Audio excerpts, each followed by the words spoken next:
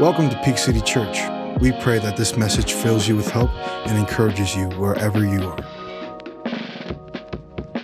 Also, follow us on social media at Peak City Co. to stay connected with us. Be blessed. That's awesome. Beautiful. What's good? How are we? It's awesome, man. Getting to celebrate a baptism at the jump today. That's a beautiful thing. Love the double dunk. They'll never forget it. It was beautiful, man. It's beautiful. Man, I'm so glad you're here with us today. And man, I missed you guys. Missed you guys last weekend. I know everybody was here last weekend because nobody skips Memorial Day weekend at church. No, I'm kidding. I know you skipped. It's all good. But man, I missed you. I was out of town officiating a wedding, and was just so. I told my wife it felt like I hadn't been here in like a month. It felt like I hadn't preached in like a month or two, and I was like, that's how you know it's a good sign that God is truly growing. If at least for me, like our heart for the house. When we talk about having a heart for the house, I hate being away from this place. Like I hate being away because I just see God doing so much. And I can't go a week without hearing about stories of life change. They just flood through. Like last week, I heard the story of two teenagers who tried out Peak City Youth for the first time and came back to mom and dad were like, I have to go back every week. I've never experienced church like this before. We had a story last week of a kid who checked into Peak City Kids Ministry for the first time and came back to mom and dad and said, Mom and Dad, we have to come back here every Sunday forever. And I was like, man, that's the kind of church I hope you feel. That's the kind of church we want to build as a church that you don't have to drag your kids to church. Your kids should be dragging you to church, right? And that's what's happening. I want you to see that. Stories of life change are happening. I mean, every single week I hear a story of someone who came and they were hardened towards church, hardened towards faith, had bad experiences with Christians. But they came in here and for some reason they decided to give it another chance and they have found fresh life, fresh faith. And so man, when I ask you to consider giving to our Heart for the House initiative, which is really just setting up a monthly gift that helps us continue doing this, is for that. Like you need to know, we're trying to see that kind of life change keep happening.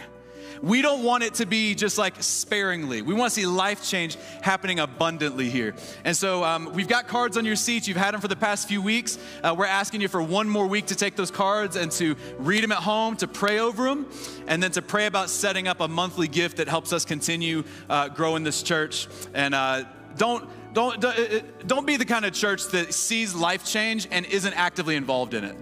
Right? Like we want to be actively involved in supporting what you just saw happen in the baptistry. And so, man, let's do that. Let's pray about that and let's give big so we can keep doing this thing, all right? Today, man, I got a message for you that God has just put deep in my bones. I'm like itching to get this thing out.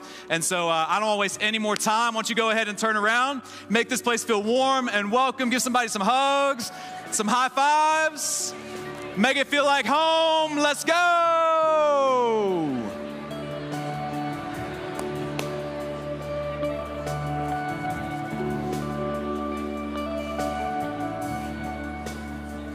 Thank you, sir. That's a good jazzy fizzle behind me, man. I need that throughout the week. You know, it's a good day when the teaching stand is wet from the waters of the baptistry. Somehow, some way, I don't know how that happened, but man, what's good? Y'all doing all right? Good. You look good, you look great. Summer is here, even though it don't feel like it. It kind of feels like it. It's gonna be a good day today. So excited, man. If you have a Bible and you want to get there, turn to Acts chapter 5. If you're brand new with us, welcome to the family. My name's Petey, the lead pastor here, and my wife Brittany and I will be outside in the lobby after service. Come say hey. Would love to get to know you. And last week, if you were here, you received a message from on high. Literally, the tallest preacher in the world, Taylor Warren, spoke. He is a giant. How many of y'all appreciated Taylor and his message? Yeah, it's incredible. I love Taylor. Taylor is, it's hard to find guys like Taylor these days, man. Taylor is just a good, faithful, loyal, put his head down and do hard work over and over and over kind of guy. And he really undersold his impact here last week. I watched his sermon. Most of the ministries that you feel blessed by are led and guided by Taylor, and leaders are empowered by him. And so I love him. Also, it's really funny. Taylor and I have a long history together. We usually go to the gym together. We've been going to the gym together for a long time. I know you can't tell in either one of us, but we do go to the gym together. But it's always funny when Taylor and I walk in the gym together. I feel like it looks like, if you're old enough, you remember this reference. I feel like it looks like Danny DeVito and Arnold Schwarzenegger in Twins. It's like, this looks bad. I don't know if I'm saying this. Even last week, so Taylor didn't use this teaching stand last week. He used one that's adjustable because he's 6'9", and he adjusted really high. Well, then he didn't bring it back down. He just sat it in my office, and I saw how tall the teaching stand was, and like I thought about bringing it out here and preaching from it. It was like here. It's like, if you look with me in Acts chapter 5, peer up. But man, I'm so thankful for him and thankful for the message he brought. But I actually want this week to go back, and I want to touch on the tail end of the verses that he taught on last week. All right, and that's the beautiful thing about the Word of God. When you start unpacking the Bible, you start digging into it, you could read the same 10 verse 10 times and get 10 different things out of it. The Word of God is alive, and it's active, and it's teaching, and it's growing, and that's the beauty of it, man. Theologians have spent hundreds of years exploring Scripture, and they're still unpacking it. And so today, I want to go back and go through just kind of the tail end of the verses that he taught on last week, and specifically, I want us to talk today, and what the text is going to unpack for us today is this concept and this idea of skepticism. All right, I want to talk to you today about skepticism, because we live in one of the most skeptical generations in all of human history. Nobody believes anything anymore. Nobody trusts anything anymore. Everyone is skeptical of all things, right? We're skeptical about the validity of elections. We're skeptical about whether or not markets are manipulated. We're skeptical about anyone in leadership, right? We just believe if you could really get close enough to the truth, you'd see that it's not all that great. Like there'd be an ugly underbelly that you'd see if you got close enough. We're skeptical of everything. One of my favorite developments in the age of skepticism has been the rise of conspiracy theories. I'm a big conspiracy theory guy. Specifically, I love when I meet someone who is like really in on conspiracy theories. I'm like, let's sit down and talk. Let me get my popcorn. I just want to listen. Tell me the crazy things you believe, right? Have you heard the conspiracy theory? I heard this one 2 weeks ago, and I'm still like, I can't believe it. I think it might be true. It's about mattress stores. Have you heard this one? Some of you are like, yeah, I've heard that one. I know where my conspiracy theory people are. That mattress stores, the theory is that mattress stores are actually money laundering fronts for drug lords and crime lords, because there's one on every street corner. And how many times in your life have you actually bought a new mattress? Very few. If there's all these mattress stores and nobody's buying them, they're not making money. No, they're not making money. They're laundering money. It's a dirty conspiracy theory, right? I love it, man. I love a good conspiracy theory. But here's the deal. It doesn't just happen outside. The conspiracy theories, the skepticism runs deep, and it's in the church. Skepticism has made its way into the church, so much so that I would say that today, when I say skepticism, I'm not talking about a message just for people who maybe aren't sure what they believe. Even people that were raised in the church that would say they're Christians, that say they believe in Jesus, are walking into the church with great skepticism. I know this. It happened to me just, it was about a month ago this happened. I was preaching, and I told a story about Brittany, and the story was about when we were early on in our dating relationship. And I noticed at the end of at the end of dinner, she was really quiet, and I had no idea why. And it was because she had a mouthful of water, and she was waiting until we got to the parking lot, and she spewed it all over me like an animal, and just started laughing. And everyone thought it was funny, ha, ha, ha, right? Someone comes up to me the next week after preaching that, the next week in the lobby, and they said, hey, that story you told about Brittany spitting the water in your face, that didn't happen, did it? And I'm like, do you understand how high level of a psychopath I would have to be to make up a story for a sermon with my wife sitting right here? Like, can you, like, just how high level psychotic would I have to be to come home and say, hey babe, I'm really struggling with the sermon this week. I got no illustrations. I'm gonna make up a story about you. It's gonna make you look really weird and really bad, but just go with it, okay? No, of course it's real, but like that's the level of skepticism that we roll into the church with. And I want to talk to you today about how you think that your skepticism is healthy. Right? We hear that phrase a lot, got healthy skepticism. But I want you to see today how skepticism is actually killing your faith, it's killing your journey with God, and it's actually preventing you from the life that God wants for you. And I want to show you how you can practically bring an end to skepticism. The title of my message is The Movement Ends Skepticism. All right, the movement of Jesus was meant to end the skeptic inside of you. I want to show you how it happens today. All right, Acts chapter 5, we're starting in verse 12. We're backing up, reading a little bit of what Taylor preached last week. Are you ready? Yeah. Online, are you ready? They don't make noises out there, like clicking on the keyboard. Acts chapter 5, verse 12. It says, the apostles performed many signs and wonders among the people. And all the believers used to meet together in Solomon's colonnade. I want you to remember this next line. It says, no one else dared join them, even though they were highly regarded by the people. That's a key line. Remember that. We'll come back to it.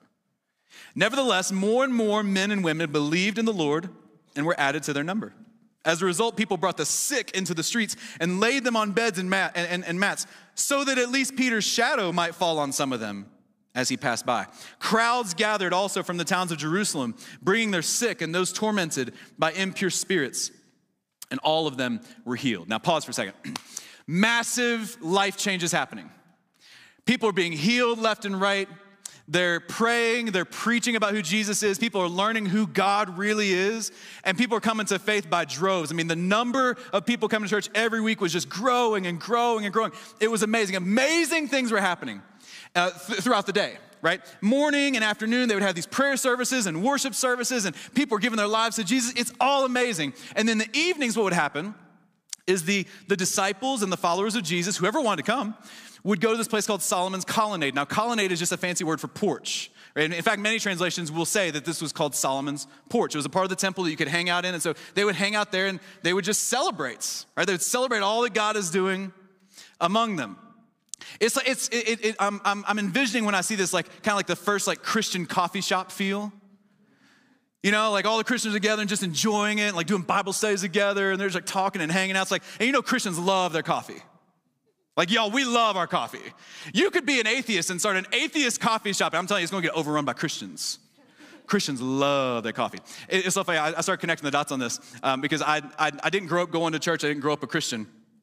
And so when I was reading this and I saw Solomon's porch, I was like, oh man, there was a coffee, I'm not kidding you. There was a coffee shop in my little old Bible Belt town of small town Kentucky, and the coffee shop was called Solomon's Porch.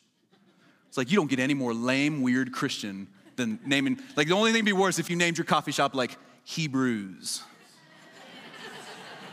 And if any of you do that, we will not serve your coffee at this church. Hebrews. First coffee shop feel. And it's so weird because like, it's this amazing opportunity for anyone who's been blessed by the movement, anyone who's given their life to Jesus, it's an amazing opportunity to go and hang out with like the OGs. I mean, this is like Peter, James, brother of Jesus, John, like they could have been there and just like got right up close and personal to these guys that saw Jesus and hung out with Jesus. It's this amazing opportunity, but it's so weird to me when I read it. It says that no one else dared join them, even though they were highly regarded by everyone. Like everyone loved them, but they were like, I'm not gonna go there and hang out with them, right? There's some distance that got created. It's like, I'm interested in Jesus, I'm open maybe, I don't know, to this, I'm going, I'm listening, but I'm not gonna go hang out with them. No, I'm not getting that far in. And you see that distance repeated again, right? Because it says that then people were hearing about what was happening and they started bringing their sick and diseased family members out and notice they laid them out in the street close enough so that Peter's shadow might fall on them. You see the distance? It's not like Peter had an entourage guarding him. It's not like he had like limited access. He was right there. Anyone could go up and talk to him. They could have brought their sick and diseased family members right up to him and said, Peter, will you pray for him? Will you heal him? No. They said, we're gonna bring him out and set him just close enough to where his shadow might fall and maybe the shadow will heal. There's distance, right? Now zoom out for a second. You know what's happening right here. Put yourself in their shoes. Why would they not join them at Solomon's porch and hang out? Why would they not bring their sick and diseased family members any closer? It's because they were skeptical. It's skepticism. They were intrigued by this movement, but they had their reservations. They were intrigued as to what God was doing and maybe this good news that God loves humanity and God wants to forgive humanity and restore humanity and redeem and rebuild. But I'm not entirely sure. I've got my reservations. I'm gonna stay at a safe distance because I'm a little skeptical of all this. right? And we see that same distance, that same skepticism alive and well today. We see it in the church everywhere. We see it here at Peak City all the time. That there's so many people, many of you are listening to this today, and I get it, because I was there at one point too. Like, I was there, and, I didn't grow up going to church. When I first got invited, I was very skeptical. I kept everyone at a distance, and I get it. But man, we do this all the time. You come in, you're like, man, you want me to sing songs? You want me to lift my hands in worship? Yeah, right. That seems pretty sensational. That seems pretty, overly emotional. Nah, I'm good. You want me to, lean into teaching and, take notes and learn and, I don't know. No, I'm good. You want me to go to culture class, right? A 3-week experience that helps you learn about the church and connect with others? Yeah. You know what the first 4 words of culture are? Cult. I'm good. No, thank you. You want me to give financially? Yeah, right. You stay on my wallet. No, I'm good. You want me to join a small group? Yeah, right. Nobody would accept me. They'd probably judge me. No way, man. I've had experience with crazy Christians before. I'm good. You see what I'm saying?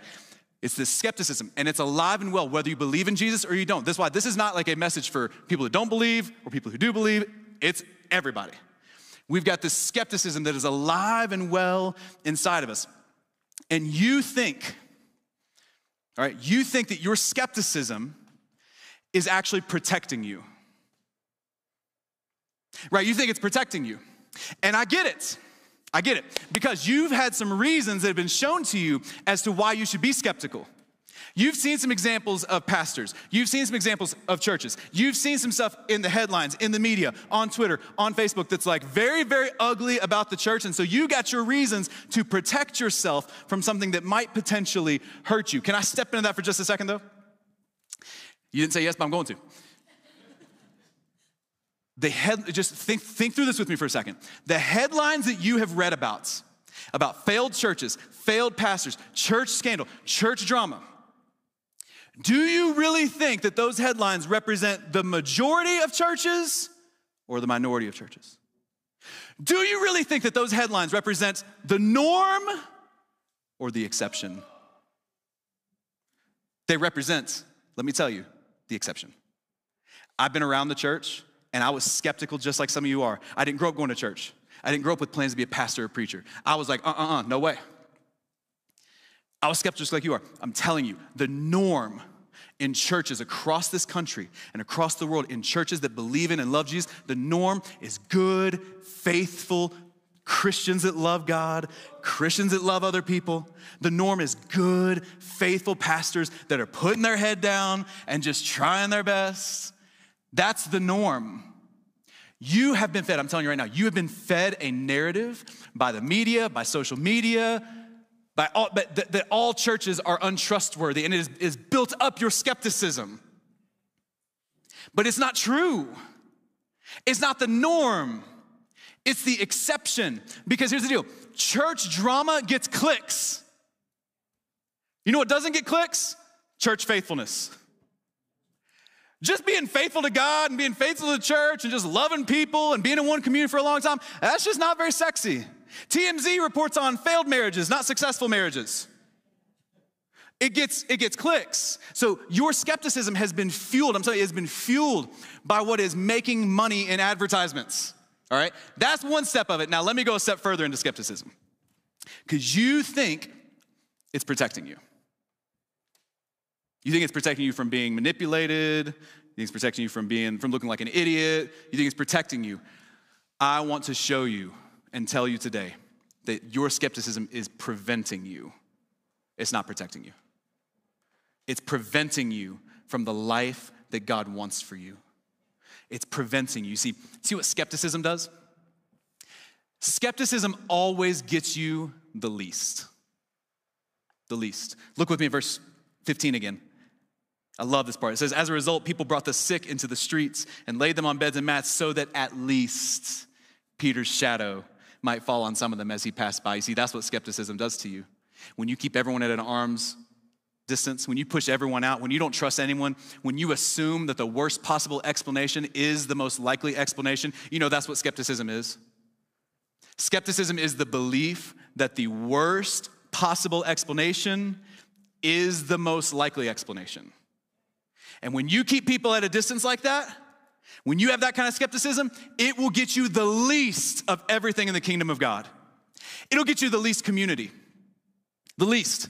You keep people at a distance. You say, I'll be friends, but I'm not going to show you who I really am because you might not accept me. I'm not going to show you who I really am because you might judge me. You do that, guess what? You're going to get the least of community. It's not that you won't get any community. It's just that your relationships are all going to be shallow. And you won't experience the joy of being fully known and fully loved. It gets you the least. Skepticism gets you the least of spiritual growth. See, it's not that you won't learn anything, but if you just come here and listen to a message on a Sunday and let it go in one ear and out the other, you might pick up some general wisdom, but you will never experience the fullness of spiritual growth that God wants for you when you lean in. Skepticism gets you the least. It's the least. It's the least of your opportunities, the least of your impact. It's the least of God. Skepticism will let you experience the least of God. You'll never experience the fullness. You'll experience some of it. Let me tell you, God is too good to let your skepticism prevent you from ever experiencing any of his goodness. He loves you way more than that. The Bible says that the rain pours and the sun shines on both the good and the wicked. It don't matter what you believe, it don't matter if you're an atheist, agnostic, if you're a skeptic, whatever you are, let me tell you, you are going to experience the goodness of God in your life. It's just going to be the least. Skepticism, the belief that the worst possible explanation is the most likely explanation, it is going to prevent you from the life that God wants for you. Think about for these people in Acts 5. Come on, think about all they missed. They heard about Jesus. Yeah, they heard about him. They listened, they sat through messages. They saw some people around, okay, cool. But man, they missed out. They could have sat there and talked to Peter, who walked on water, and said, tell me what that was like. They could have sat down and talked to James, the brother of Jesus, and said, what was it like to grow up with God as your brother? They could have been loved and embraced. They could have seen more miracles. They could have been vaulted into church leadership and used their gifts for even more. I mean, gosh, there was so much they missed out on, and it was all because they could never overcome their skepticism. And I know that some of y'all are getting nudged right now. Whoever's sitting beside you is going, because you're probably the skeptical one in your family, right? By the way, if you're nudging, stop nudging. Nudge yourself. It's not a good thing to nudge other people. It's rude. But I know some of you you're like me, you're skeptical by nature, right? I'm not gonna ask you to raise your hands because that would out you, but I feel like sometimes skepticism is hardwired into me. Anytime I see anything good happen, if I see a testimony of somebody's life change, I'm like, really? Are they actually on staff at the church and just planted? Like anytime I hear about anything good happening, I was like, come on, there's probably a worse explanation. Like I get it. And so some of you feel like it's so hardwired into you, you can never imagine not being skeptical. And I want to show you how the movement ends skepticism. And it comes in a few verses later, and the end of skepticism, the logical way that you can combat skepticism in your mind. And it comes from the mouth of a skeptic. Only God would end skepticism from the mouth of a skeptic. Skip with me down to verse 33. In verse 33, the disciples have been preaching Jesus, and the Sanhedrin, these spiritual leaders, want him to stop, and they've arrested him, and they actually want to kill him, right? Because they're sick of hearing about Jesus. They're sick of this new movement growing. It's pulling power away from them. But there's so many people that love the disciples, and they're so excited that they can't kill the disciples because then they'll be unpopular in the eyes of the public. So they're in a real catch-22, and they really don't know what to do. And then a skeptic named Gamaliel steps up. And Gamaliel says this. It says, when they heard this, they were furious and wanted to put them to death. But a Pharisee named Gamaliel, a teacher of the law who was honored by all the people, he stood up in the Sanhedrin, and he ordered that the men be put outside for a little while. And then he addressed the Sanhedrin. Men of Israel, consider carefully what you intend to do to these men. Some time ago, Theudas appeared claiming to be somebody, and about 400 men rallied to him. But he was killed, and all his followers were dispersed, and it all came to nothing. You hear the skepticism? After him, Judas the Galilean appeared in the days of the census and led a band of people in revolt, but he too was killed, and all his followers were scattered. You hear the skepticism? My man's dripping with it. Skepticism just oozing. He's like, come on, guys, calm down. We've seen this before. Come on, chill out. This is like the same thing that happens like when a door-to-door salesman comes to my neighborhood and knocks on the door, and some young college man with a polo lanyard. Sir, I'm here today to interest you in solar power. I've seen your type before. Give me the card, let's go through the motions, I'll pretend like I'm interested, and I'm gonna call you, and I'm never gonna call you, and out the door you go, right? Like, we've seen this before, don't worry about it. Then come the words that can end skepticism in your life. He says, therefore, in the present case, I advise you, leave these men alone, let them go. Here it is. For if their purpose or activity is of human origin, it will fail. But if it is from God, you will not be able to stop these men. You'll only find yourselves fighting against God. And I envision he almost said it in jest, right? A little tongue in cheek, like, but if it's from God, and all the Sanhedrin are like, yeah, whatever. If it's from God, it will not fail. If it's from God, you won't be able to stop it. And in those words from the mouth of a skeptic, you get the logical answer to your skepticism. You get the logical reason why you can lower your crossed arms down, why you can stop pushing everyone off at a distance, why you have to keep worrying about protecting yourself. No, you can let that go because you can trust if it's of human origin, if it's some preacher trying to build a platform, if it's some church trying to build a brand, if it's somebody out to get your money, let me tell you, the truth will come out. The true colors will be shown. If it's of human origin, it will fail.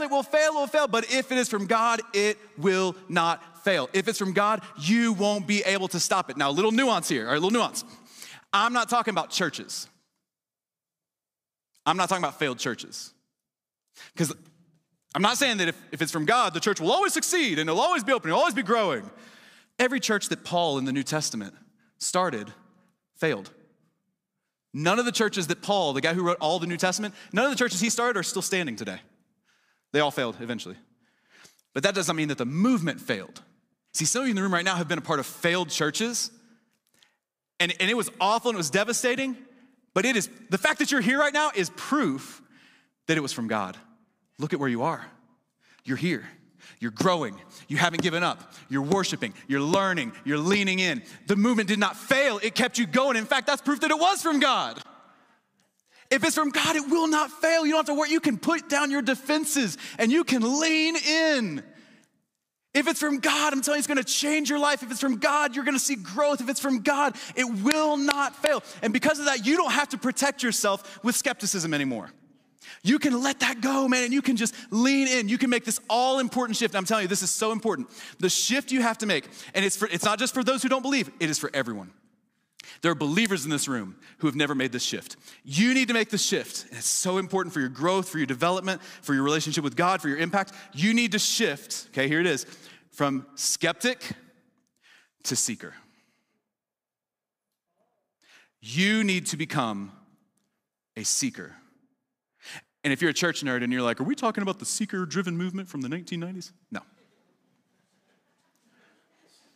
I'm talking about seeking God and seeking truth and seeking life versus being skeptical of God, skeptical of faith, and skeptical of church. You need to make the shift from being a skeptic to being a seeker.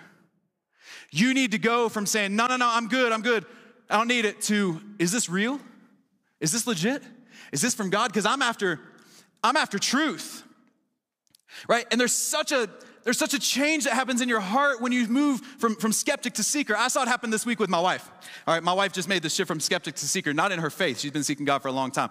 But when it comes to camping, my wife has become a seeker. All right, I've told you before, my family's not an outdoor family. We have no skills in the outdoors, but I'm trying to grow in that, right? I feel like it's part of Colorado manhood. And she wants nothing to do with it. Nothing to do with it. Her line has been when I say we should go camping, she's like, babe, we pay a mortgage. Why would I go camping? Touche.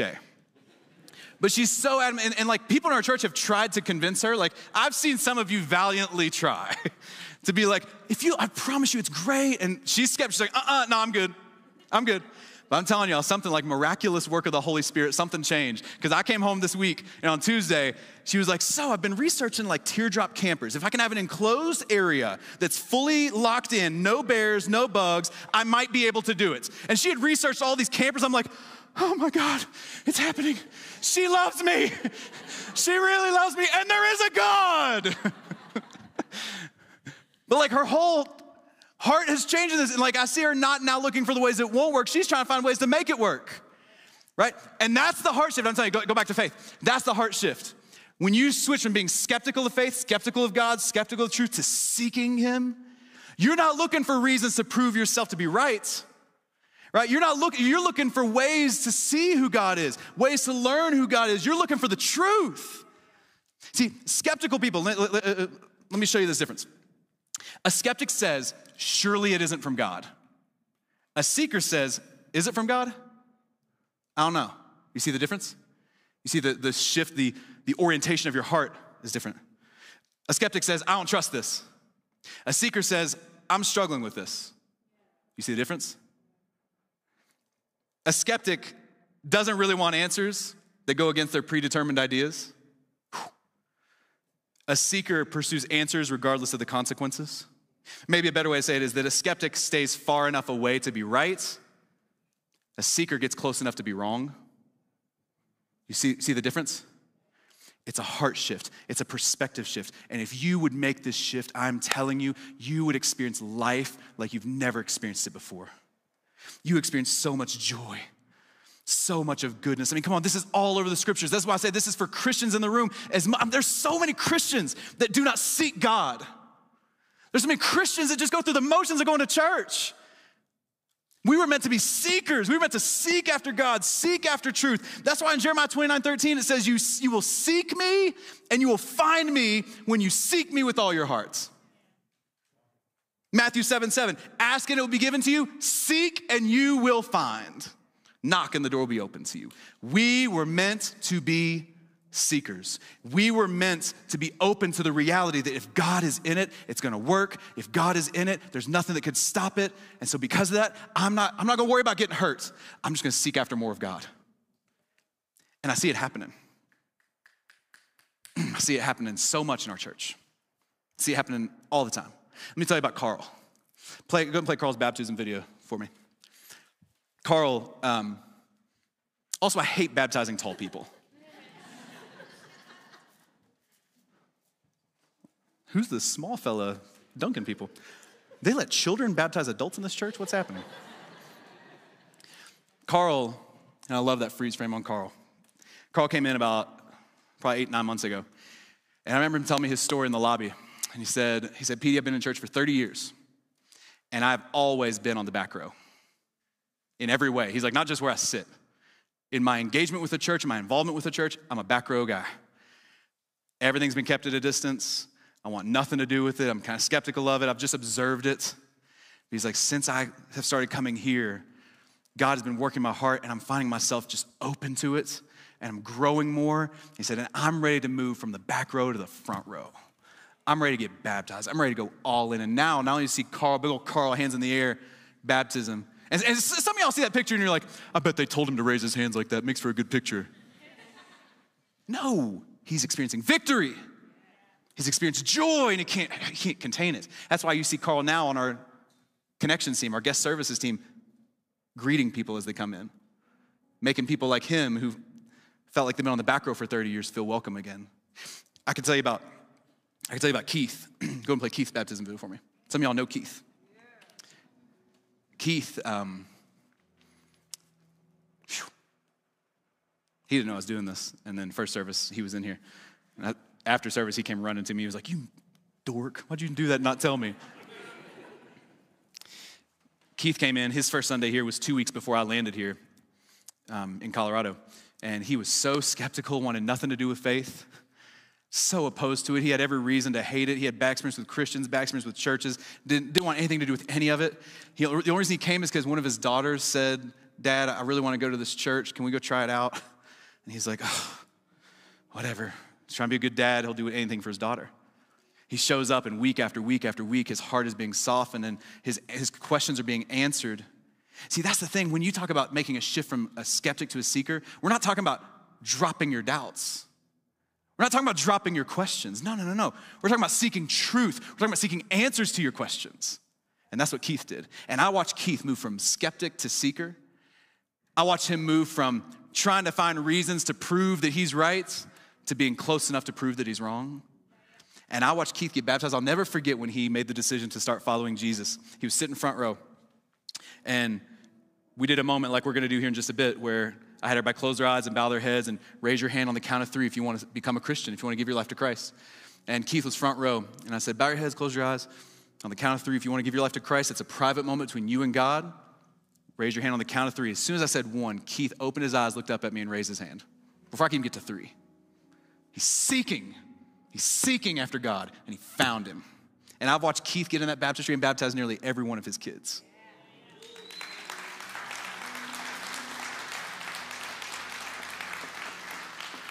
That's what happens. That's what happens when you make that powerful shift from being skeptical of truth to seeking truth. Being skeptical of God to seeking God. I worked at Apple for a season of my life, teaching people how to use computers. And it was, really the job was just me teaching elderly people how to print pictures of their grandkids off of Walmart.com. That was all it was. It sounds like I knew a lot. I was like, I knew how to www.walmart.com. Plug for Walmart. Become a sponsor. But at Apple, they had this work culture phrase that they use all the time. They said, you should assume the best and ask the question. And I thought, man, I think that's what it means to be a seeker. That you come in, you come to God, you come to church, you come to the idea of faith, you come to the table, and you assume the best. You assume that nobody's out to get you. You assume that nobody's out to swindle you. This is why we do culture class. We do culture class, and some of y'all were just at it last hour. We do culture class so that you can kick the freaking tires of the church, get up close to it, and see if we're a bunch of crazies. This is why my wife and I stand out in the lobby after every service and want to meet you, because we want you to come up and see that we are normal people. We're not crazy. It's because we want you to see, want you to assume the best, assume that God is here, and if he's not, you know what? You'll be able to tell. If he's not, if it's of some human activity, human origin, you'll be able to tell. Your life won't change. Assume the best, and then when you got questions and doubts, go ask the question. Go ask the question. Become a seeker. Maybe for some of you, you just need to start the day off praying this simple prayer. Maybe today you need to pray it for the first time. As I was writing this, I was thinking about Mark chapter 9 when Jesus was asked to heal a child. There was a dad who came to Jesus and he had a sick child and wanted that child to be healed. And he asked Jesus to heal him, but he asked him in a really skeptical way. Check this out with me real quick. It says, if you can do anything, take pity on us and help us. You hear the skeptics? If you can do anything. It's almost like a lottery ticket. Probably can't happen. And even Jesus senses the skepticism. Jesus says, if you can. Said Jesus, everything's possible for one who believes. And here it is. Immediately the boy's father exclaimed, I do believe. Here's the prayer. Help me overcome my unbelief. Help me. God, I've got so many hangups. God, I got so many questions. God, I'm so scared of how I'm going to look to my friends. God, I'm so scared of how I'm going to look to my family. But God, I want more of you. I want to know you more. I want to seek you more. God, would you help me overcome my unbelief? That's the prayer of a seeker. And maybe that's the prayer that you need to pray today for the very first time. Whether you're new to faith or been in faith for a long time, maybe you need to pray that today for the very first time. And I want to give you the chance to do that. So would you stand with me to your feet? Jesus was not skeptical of you. I want you to see that. Jesus was not skeptical of you. He didn't sit back with his arms crossed, keeping you at a distance, waiting on you to prove your worth to him. No, instead it says his mission was that the Son of Man came to seek and save the lost. And that's us, right? He was a seeker of you. He's still a seeker of you right now in this moment. But maybe right now is the time that you need to return the favor and start seeking him. So would you bow your heads and close your eyes? It's a private moment between you and God where all life change happens. where it starts. If you want to pray that prayer to God, I want you to just quietly in your heart and in your spirit, you don't have to say it out loud. I want you to just pray these words. I'm going to give you the words to pray. Say, Jesus, I love you. And I'm sorry that I've allowed my skepticism to keep me back from the life that you want for me. Jesus, would you please help me overcome my unbelief? Jesus, would you please help me overcome my unbelief? Jesus, would you bring an end to skepticism in my life so that I can seek you, so that I can know you, so that I can have life to the full? And if you prayed that prayer with me, I want you to raise your hand on the count of 3. 1, 2, 3. It's beautiful. It's incredible. Let's thank Jesus for what he's done today. God, we love you. Oh, we love you. And God, I pray that you would do something so miraculous by the work of your Spirit in this room. God, that our church would be a place where it feels like everyone in the room is just genuinely seeking you. God, we're not here to play a game. We're not here to go through rote rituals and traditions. God, we want to know you. We want more of you.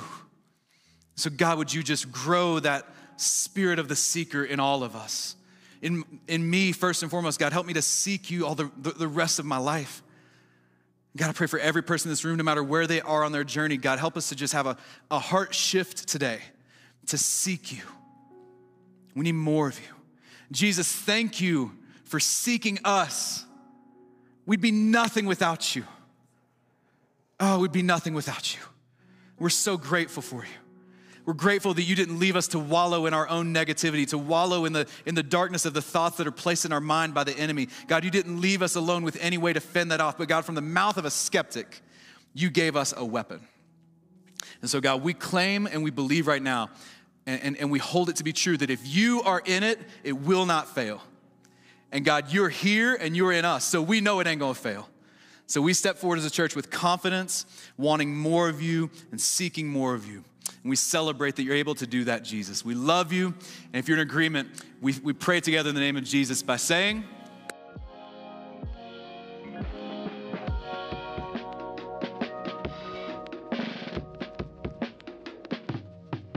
Thank you for joining us. Subscribe to our YouTube channel for weekly recordings of Sunday service, and follow us on Spotify and Apple Music for weekly audio recordings and